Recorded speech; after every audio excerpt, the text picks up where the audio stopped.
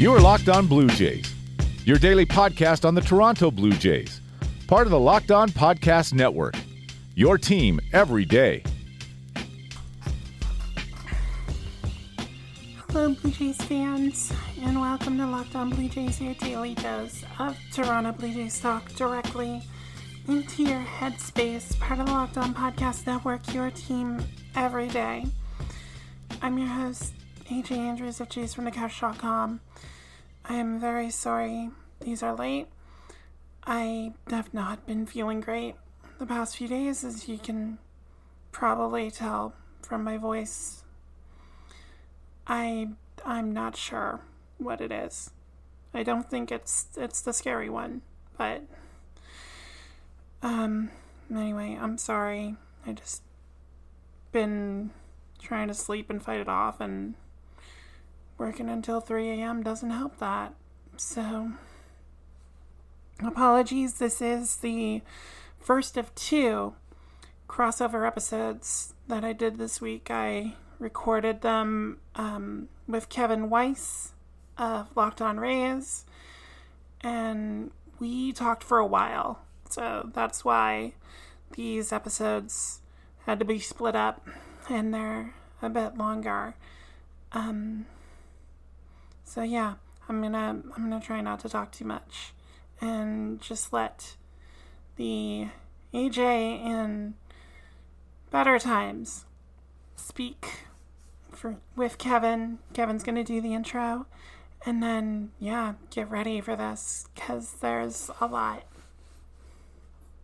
Okay, it is a Wednesday, which means it's time for another Division Day crossover. And today we're joined by the host of the Locked On Blue Jays podcast, AJ Andrews. AJ, thank you for joining us and doing this today. And I've just got to be upfront and open about this. I do apologize. I don't like to see any team go through a rash of injuries, but I'm sorry for what the Blue Jays are seemingly going through over the last week or two with one guy after another: George Springer, Robbie Ray, Craig Biggio, Kirby Yates, Nate Pearson. Like that seems to be the storyline as of late, I guess, right?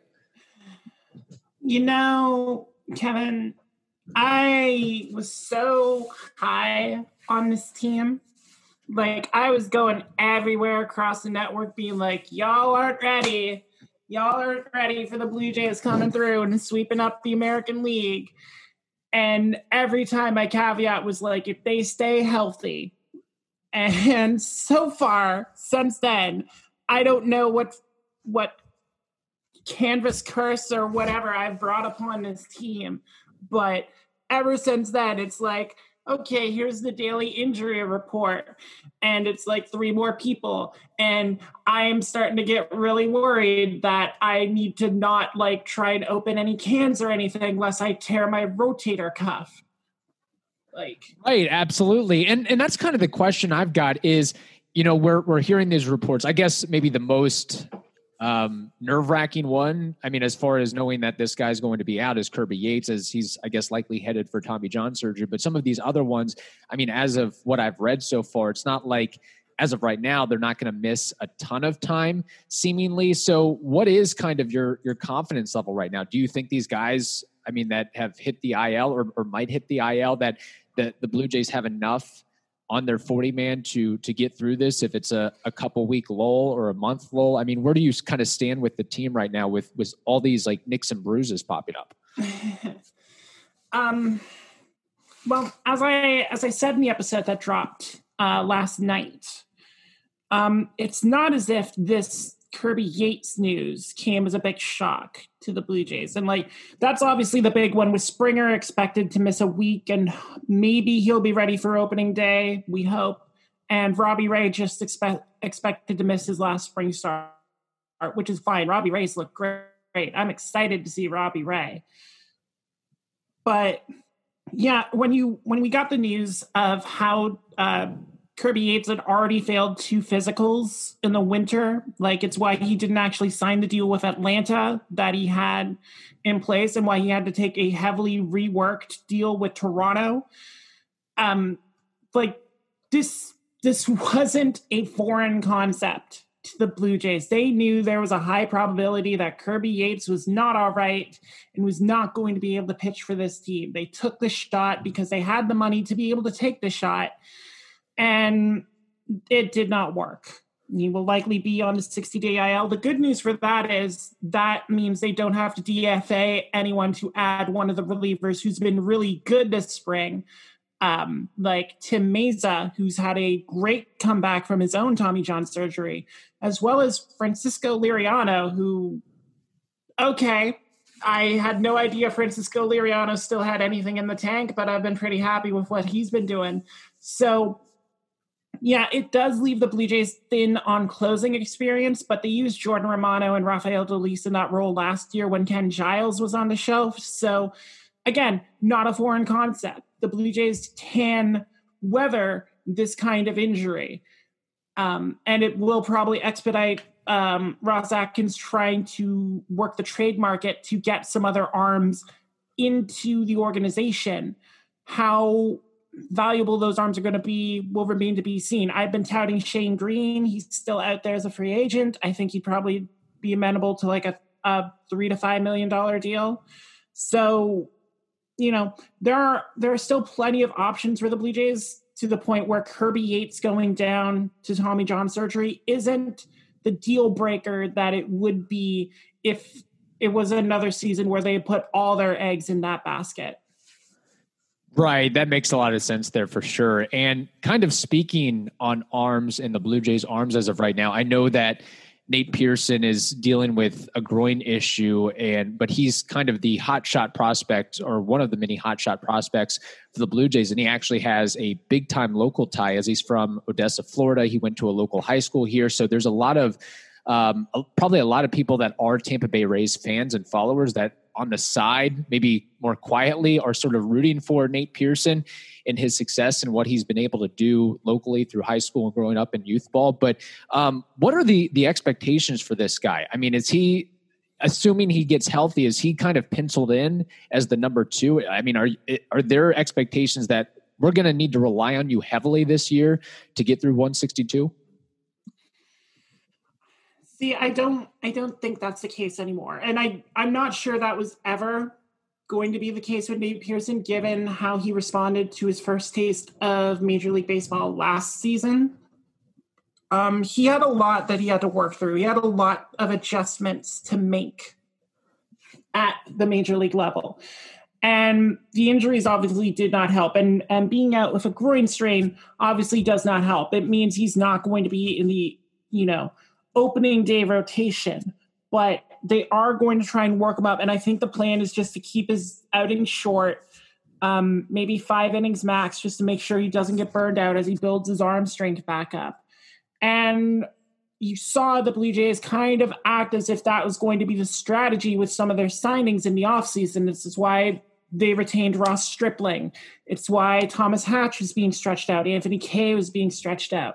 Tyler Chatwood was brought in as a guy who can go multiple innings. They have a lot of options to be able to make up that work if Pearson is going to be limited in his time starting with the team. But obviously the important thing is to just make sure he's progressing at the same rate as some of the other Blue Jays youngsters, and make sure that he's on track to be the best pitcher he can be when this team is going for World Series rings. And, 2021, it'd be nice, but it's not when the window's supposed to be open for this team. It's next year. It's 2023. So it's annoying because it means I have to see more Tanner Roark than I'd like, but it's also understandable. And you know how it is with these guys coming back from injury. I mean, you got 4 already on the 60-day IL, right? Colin Poche still out. Yanni Chirino's still out. Oliver Drake still out. Jalen Beeks still out. It's not like Tampa Bay is foreign to this whole concept of losing a bunch of pitchers to Tommy John surgery. Right, absolutely. And that's one of those things I've almost And I think Rays fans have kind of been resigned to the fact that those names that you just mentioned, AJ, like they're probably not going to be part of the plans or a big part of the plans at all for the Rays this year. It's like we hear they have Tommy John surgery. Okay, we can expect them pretty much to be out for 2021. And that's why the Rays put such an emphasis on adding some of these veteran guys like Rich Hill and Chris Archer and Michael Wacha and Colin McHugh, and then even making some trades. I mean, trading with the Red Sox to bring in Chris Mazza and Jeffrey Springs, who are kind of fringe 40-man guys that maybe the Rays can work their magic with and have some success there with that, or at least we just need guys that can fill in innings for us, especially at the start of the season, as we're trying to stretch out some of our younger hotshot prospects, whether it's Brent Honeywell, Shane McClanahan, Brennan McKay, the list goes on and on. McKay is another guy that has been dealing with injury issues, and we're not really sure what he's going to be able to do pitching-wise this year. The Rays throughout spring training have been more inclined to let him hit and try to gain that two-way status. But, yeah, it's just all – I mean, this year, AJ, it seems like – I mean, not just for the Rays and the Blue Jays, but every team. Like, you're just going to need – to stockpile arms because it's going to be going from 60 to 162 like that. Like, I will not be surprised if they're by the end of the year, it's kind of a game of attrition. Like who do we have left on the depth chart that we can go out and throw out there? But you mentioned a lot of names there with, guys who can pitch in and fill in from there. And you mentioned Robbie Ray actually in particular. And I know he's kind of had maybe a circuitous career and has had some ups and downs. I mean, he has pretty good stuff. I mean, are you pretty confident about what he can bring to the table this year? Yeah. When I did the crossover with Stacy, both of us knew the key was going to be what they can get out of the veteran arms that they signed for the rotation. And, Stacy's Yankees were banking on Corey Kluber and Jameson Taillon being the answer there and coming back. And the Blue Jays went a different route, re-signing Robbie Ray and trading for Steven Matz, which I think the Matz trade may end up being a masterstroke the way both him and Ray have looked in the spring. Like when I pull up what Ray's done so far in the spring, like he's logged the most innings out of any Blue Jay so far. But, the big thing was going to be making sure his walks were down, making sure he was spotting the ball. And so far that hasn't been a problem. In 13 2/3 innings in spring, he struck out 18 batters and only walked 5 of them. That is a great ratio to see for a team that needs contributions behind Hyunjin Ryu.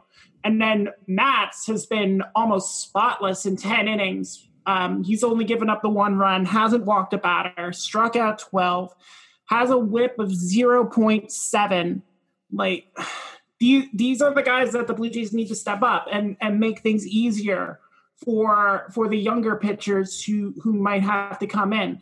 Like, for all the talk we've had of like Tanner Roark and Ross Stripling, a guy we haven't really seen or heard a lot from is Trent Thornton, who was injured in 2020 and didn't really get a chance to establish himself. He's made the 1 appearance so far, 2 scoreless innings, struck out 4. So if Thornton can come back, that's another piece to insert into that puzzle that the Blue Jays have the option of working with, as opposed to other years when it's like, well, we signed Tommy Malone to a minor league deal. We might as well put him in the rotation. And just a quick break to remind you that this episode is brought to you by betonline.ag, the fastest and easiest way to bet on all your sports action. March Madness is still going. No offense to anyone, but I'm pretty happy Oral Roberts got knocked out, even though it means Arkansas is still alive, which who the heck was I supposed to root for in that game? But anyway, you make sure you have your picks down, locked and loaded with betonline.ag on anything you can imagine. College basketball, NHL, NBA, the Oscars, whatever you want. BetOnline.ag has you covered for all the news, scores, and odds. It's the best way to place your bets. It's free to sign up. You just go over to their website, use the mobile device, whatever you use to browse the internet, sign up today, and when you use the promo code LOCKEDON, you get a 50% welcome bonus on your first deposit. So go to betonline.ag your online sportsbook experts. Before we get into the second segment, just a reminder, this episode is brought to you by Locked On Today. Get more of the sports news you need in less time with the Locked On Today podcast. Follow the Locked On Today podcast with host Peter Bukowski wherever you get your major podcasts. And now we get right back into it because there's a pitcher in Rays camp that I can't let go. Which, speaking of which, I've seen who's in Rays camp. I know you're working things with Chris Archer and Michael Wacha and like Cody Reed. Y'all just getting random pitchers and making them work for y'all. But if you could do anything with David Hess, getting absolutely bombed by everyone facing the Orioles. If you can manage to do anything with him, I will officially decree the Rays to be a miracle organization because that man cannot pitch. Yeah. And honestly, I think in spring training, I haven't looked up the numbers, but the reports I've heard, he hasn't done very well. So something tells me he's just a depth piece in the minor leagues. And like, there's going to have to be a long list of guys that go down or blow up before he gets a call. Like that might have to be a prop bet if David Hess gets an opportunity in a Rays uniform, because as of today, as of right now, I don't see it. And I don't know how the Rays, even with their magic and even with their, the analytics and what Kyle Snyder does in making over pitchers, I don't know if David Hess can be solved at the major league level. He might just. I was about to say, if your ERA is set 300 years in the future, that's not a good sign. He has an ERA of 23.63 at the moment. Oh my gosh, yeah, he's one of those guys like. They've mentioned him. Oh, yeah, he gave up a bomb here, bomb there. He struggled. And that's really been the extent of the talks about David Hess because there's really been nothing else to report about him. There's so many other guys that have kind of either stood out in one way or the other. Like he's sort of just a non-factor. He's just a guy. And I think, I guess cuts are probably going to be coming up pretty soon. I don't know if he's been cut or sent down or reassigned or what the status is, but he definitely, I can guarantee he will not be part of the 26-man roster, and he probably won't be on the 40-man roster unless, again, there's just a windfall of injuries there with that. So we'll see what happens as far as that's concerned. AJ, the Blue Jays, it's so interesting because, I feel like living in Tampa right now in the Tampa Bay area, there's like sort of a close connection with Toronto right now. The Blue Jays are starting their season in Dunedin.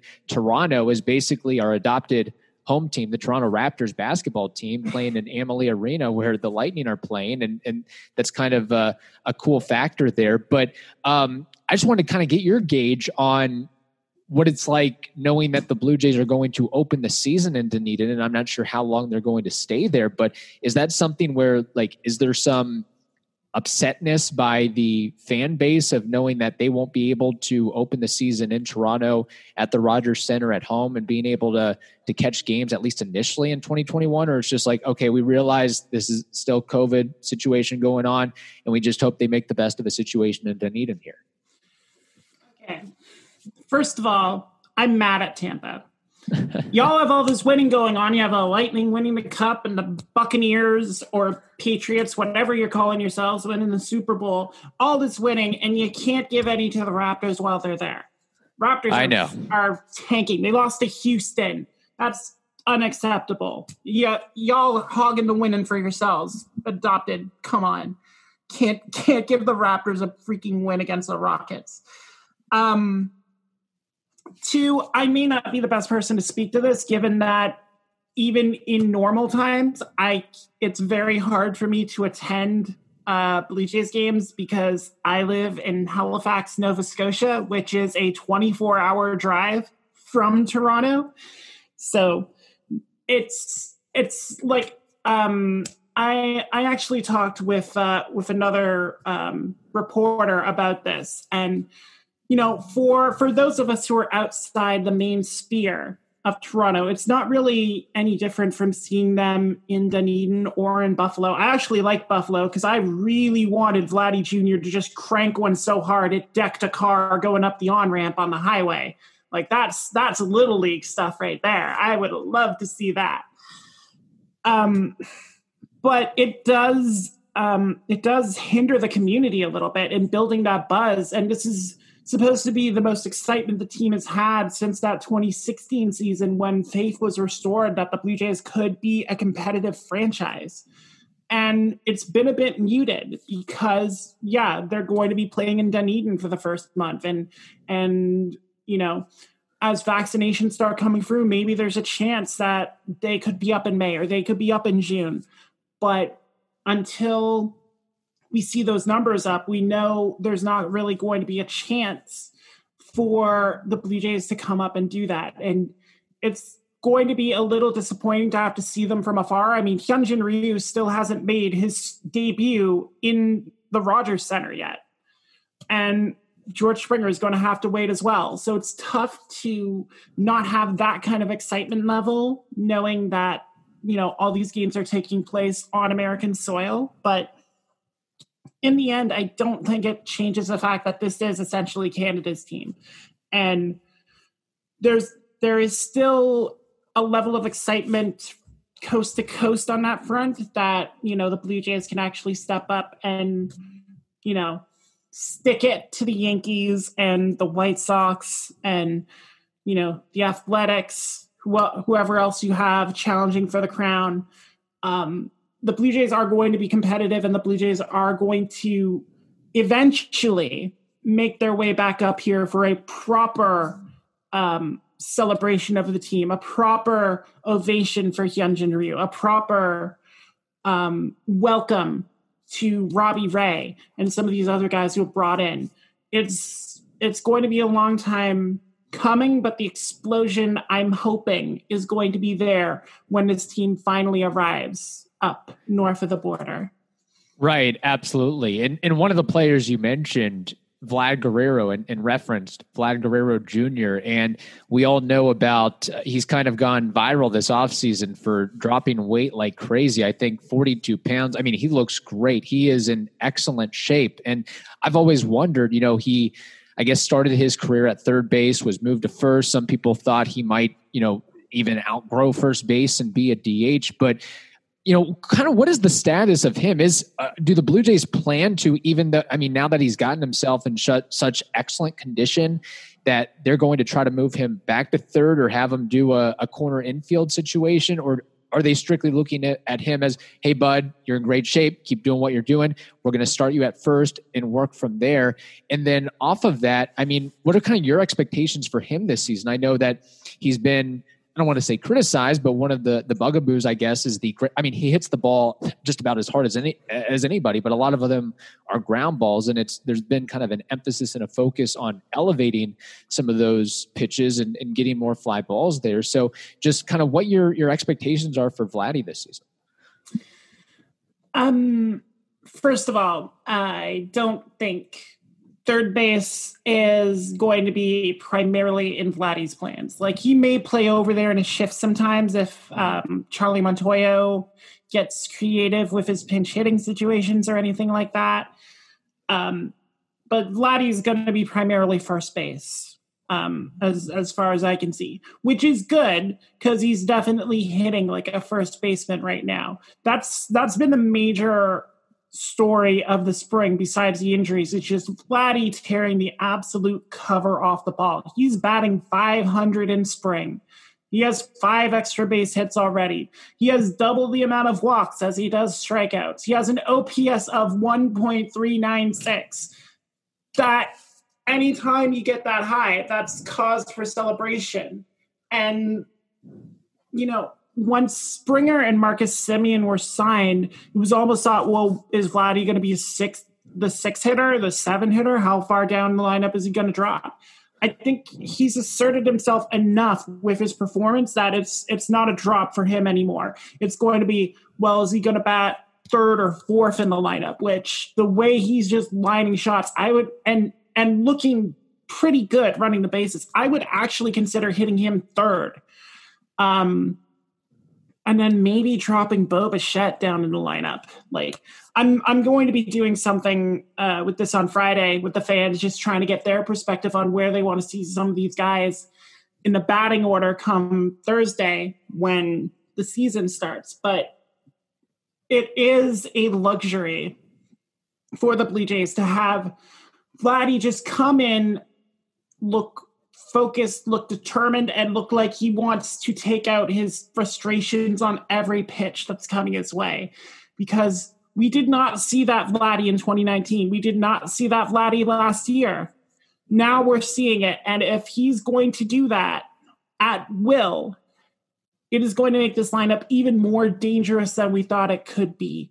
And with the injuries to the pitching staff, we're going to need it to be very dangerous. So anything that Vladdy wants to do to maintain this level of dialed in anger at the ball is only going to be beneficial for this team, especially when we got to play your Rays and, you know, Ryan Yarborough's out there throwing that soft junk that no one on the team seems to be able to hit. I swear.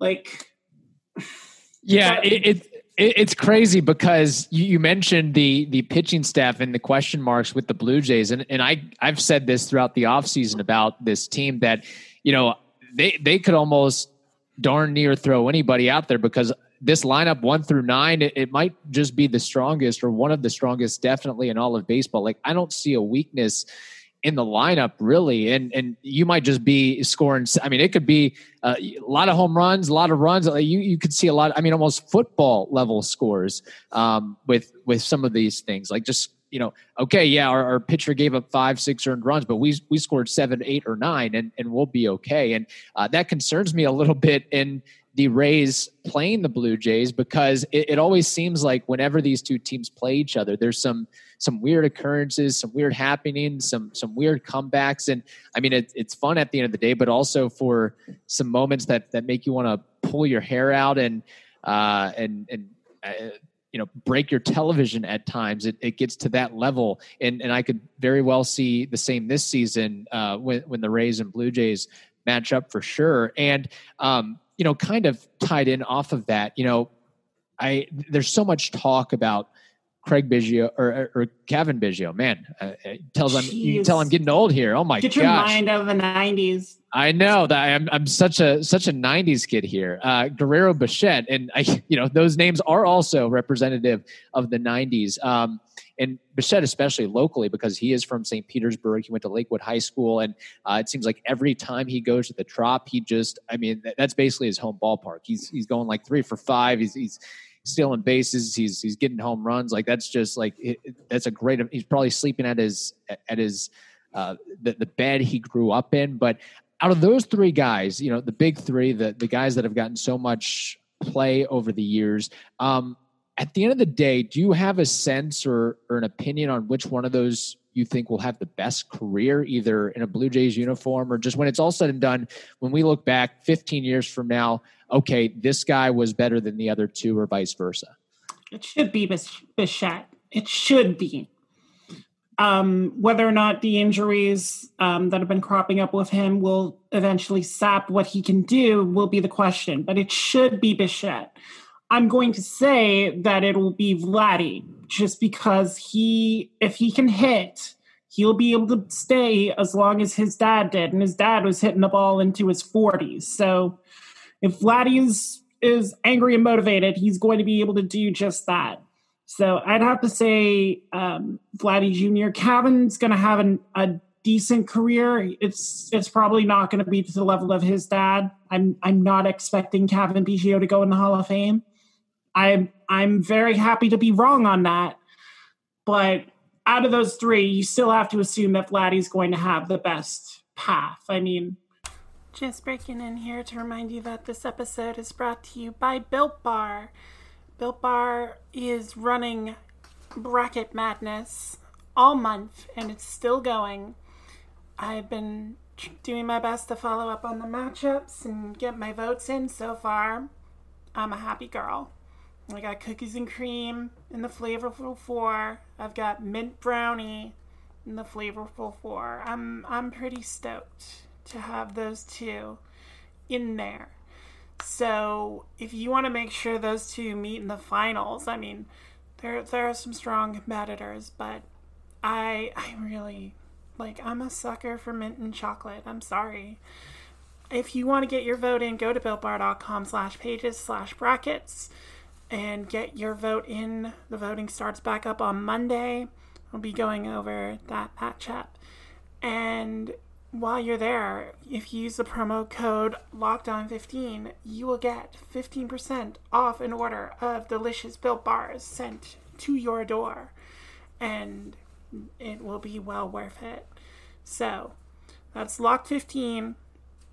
Get 15% off your next order at BuiltBar.com and check back to see who will get that final flavorful 4 spot and go into the death match that is those semifinal pairings.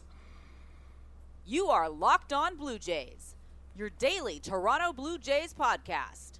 Part of the Locked On Podcast Network, your team every day.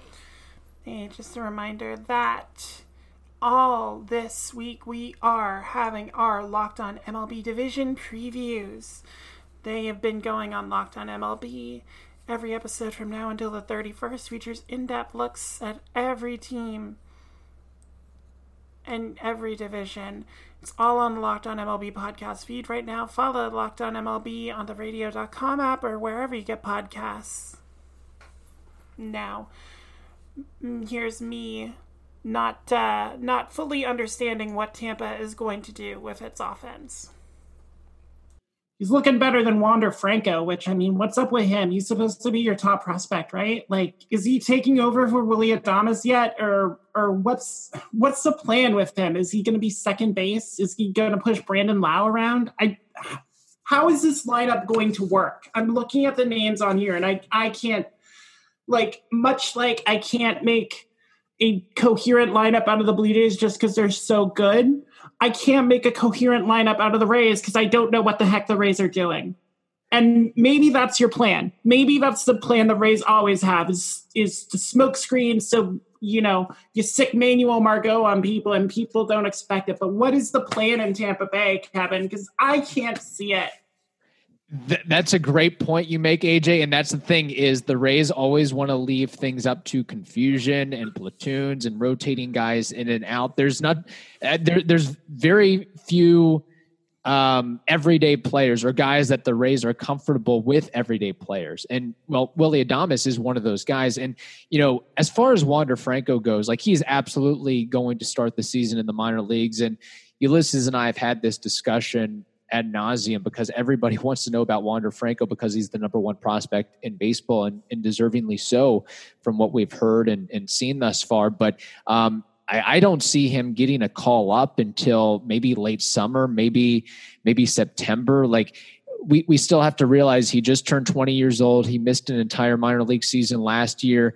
There's the service time issues. The Rays want to make sure he gets enough at-bats, some at-bats maybe at AA, AAA. And there's also a bit of a logjam too if Wander Franco is the shortstop of the future, that's perfectly fine and that's understandable. But right now, Willy Adames is a pretty darn good player. And there's not really anybody that as of today is going to push Willy Adames off of his starting spot with the Rays. The only reason that Willy Adames wouldn't play for the Rays is if they trade him to somewhere else, and that brings up a spot for one of their prospects. And and I've said this before, if Willy Adames went down today or tomorrow with an injury, it's not Wander Franco that would get the call. It would be, really they'd probably just shift Joey Wendell over and have him play short. But beyond that, if there was a prospect they would call up, it would be Taylor Walls because he is viewed as the best defensive prospect in the Rays system. And he's a guy that's a little bit more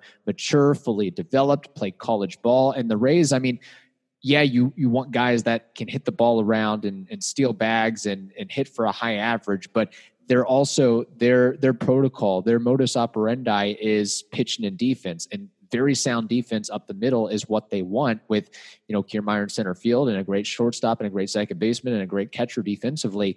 And that's who would ultimately get the call. And after that, it'd probably be Vidal Brujan that would get a call if something happened to Taylor Walls. So Wander Franco, it's still, I think, premature. And I wouldn't be surprised in the least if he didn't make his debut until 2022 or afterwards, or until they decide what they want to do with Adames going forward. And there's also the opportunities that, they're trying to shift Franco around, maybe to get him an opportunity at the big league level, maybe play some second base, maybe play some third base. But the other thing too is with that, the way to fine tune those positions and really get adept at those positions is reps, a lot of reps, and reps at a backfield somewhere in the minor leagues, in a minor league game where you don't have the microscope and you don't have the media attention. It's not at the big league level. It's not being coming off the bench and playing a couple innings or getting a spot start here or there or playing every second or third day. That is not good for your development. That is not good for development of a number one prospect. So, yes, it's fun to talk about Wander, but it's also something where we have to exude patience with him and realize that this isn't, it's better to wait to call him up and get the best out of him than call him up now and then take your lumps with him when he's not really fully developed or fully mature. So I think it's going to be, it's going to be a little bit, it's going to be a minute before we see Wander Franco in a Rays uniform. And it's kind of a catch-22. It's kind of one of those good problems to have because the Rays have so much depth in their system with middle infield guys. And also there's the question of, who do you move off those other positions? You mentioned Brandon Lau. He's not going anywhere. Now he can play other positions.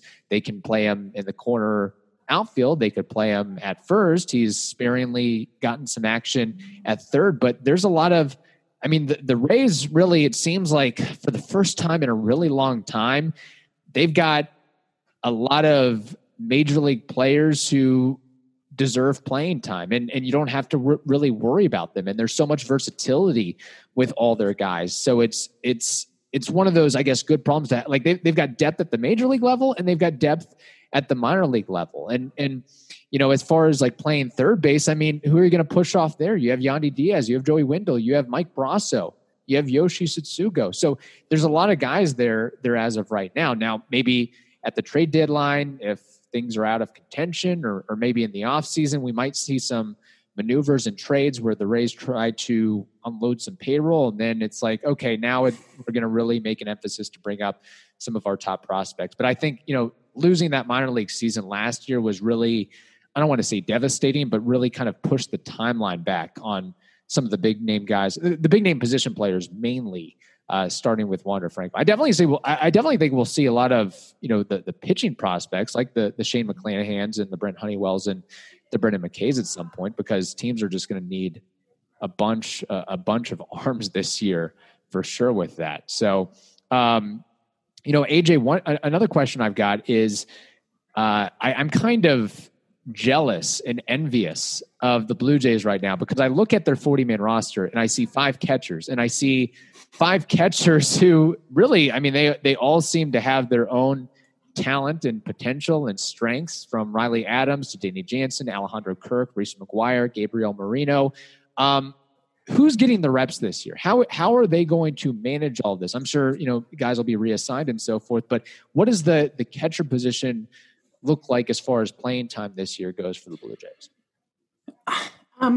If I had my way, and granted, I can sometimes be very, very greedy with what I want, but if I had my way, the majority of the catching starts in 2021 would be made by Alejandro Kirk, because the main problem for the Blue Jays catching last year was it was an absolute pit on offense. Danny Jansen and Reese McGuire both had terrible seasons at the plate. Aside from that one game against you in the playoffs when Danny Jansen just decided, hey, I'm just going to hit home runs now and y'all can deal. But those days were way too far and few between for Danny Jansen for the Blue Jays' liking. And, as you said, losing minor league seasons generally hurt prospects, but it didn't hurt Alejandro Kirk. He came up and immediately continued to hit like he was in single A. I believe he had a .375 batting average last year in 9 regular season games. That is an insane thing to be able to pull off at his age. The dude was born in 1998. He turned 22 in the off season. Normally, you don't see catching prospects come up until they're like 25. And Kirk just comes in and instantly displays that spark that a lot of Blue Jays fans wanted to see out of that position. And it looks like Blue Jays management is noticing as well. He's basically served as Robbie Ray's catcher the entire spring. He's been doing sessions with Hyunjin Ryu. They're giving him a lot of reps with the top tier starting pitchers of the Blue Jays, and that just speaks to how highly they think of him. Danny Jansen's probably going to be on the team anyway, just as the established starter. But we'll see how he does in the season. If he loses more and more playing time to Kirk, just because Kirk's bat is playing so much better than Danny Jansen's is. And Danny hasn't helped himself with this spring. He's batting 160. He's got the 1 home run, but 4 for 25 is not going to play, especially if you're relying on your offense to carry you through games because you don't really know what you have out of your pitching staff. You think you like what you have out of your pitching staff, but you don't know. So you'd like as many runs as possible to give him that cushion. Riley Adams has been kind of overlooked with the rise of Alejandro Kirk, but again, he's another guy who's asserting himself very well with his play this spring. And, you know, the general consensus when the Blue Jays added both him and Gabriel Moreno to the 40-man roster is, okay, one of these guys is getting traded at some point. And it looks like that's going to be Reese McGuire, who's out of options, has been passed by Kirk. Yeah, he's a great defensive catcher, but same problem as Danny, cannot hit. I mean, he's had a little bit of resurgence to bring his average up above 200, but that's still not good enough to justify his spot over Kirk. And the Blue Jays do have a little bit of flexibility. They can send Kirk to AAA if they want to start the season. I wouldn't do that because A, AAA season's delayed by a month, and B, I want to win games. And Alejandro Kirk right now gives you the best chance to win games. He's not hurting you behind the plate. Robbie Ray has been nothing but complimentary of him, saying he's been mature beyond his years with how he calls a game.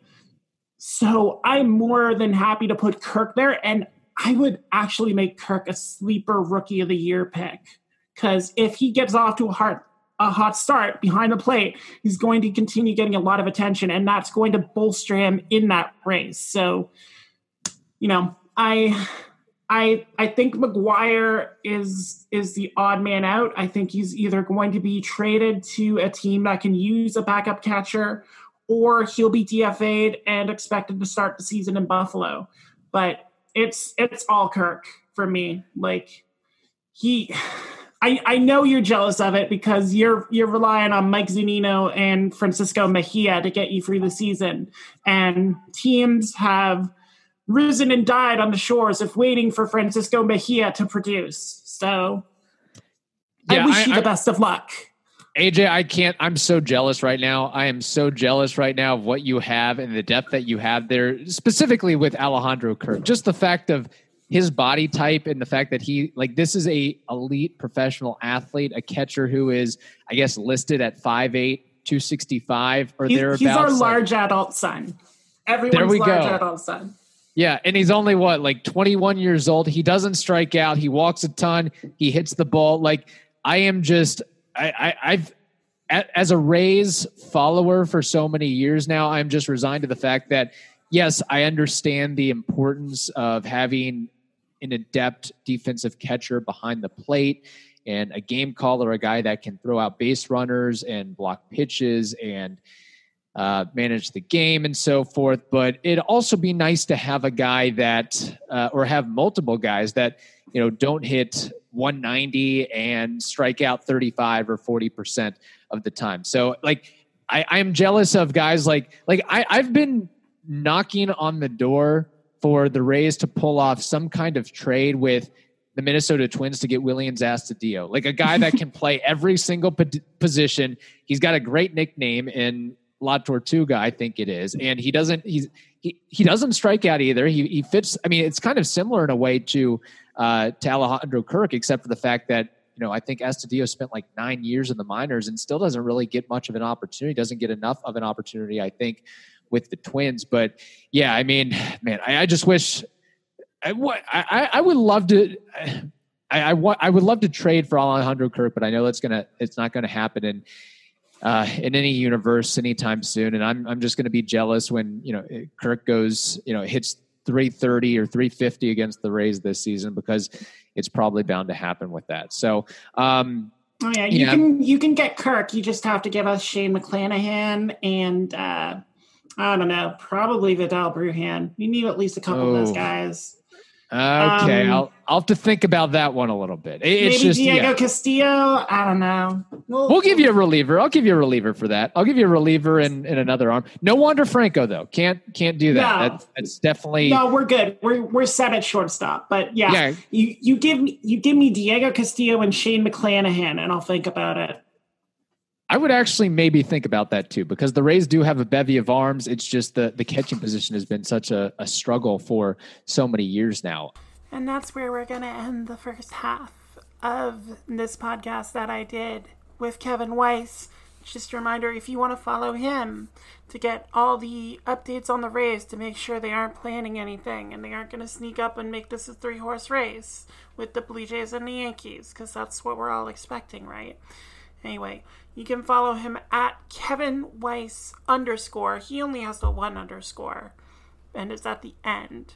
But you can follow him there. You can follow him at Locked On Rays. That's the podcast that he does with Ulysses Sombrano, who has also been on the podcast before. Check them both out.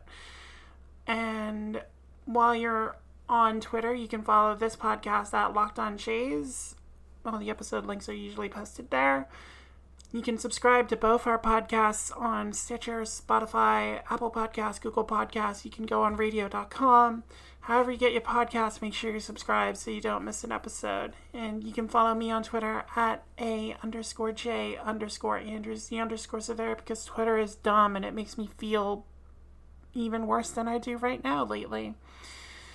So, fun times. But we can talk there, and that's a positive. So we'll take what we can get. So the second half, I will be trying to get that out immediately while I still have some energy left in me. And then I'm planning on hopefully getting another night's rest, and we'll have a Sunday episode just discussing some of the moves the Blue Jays have made to finalize their opening day roster. So until then, for everyone at the Locked On Podcast Network and everyone at jaysfromthecouch.com, I'm AJ Andrews. Thank you all so much for listening to this episode. And y'all take care.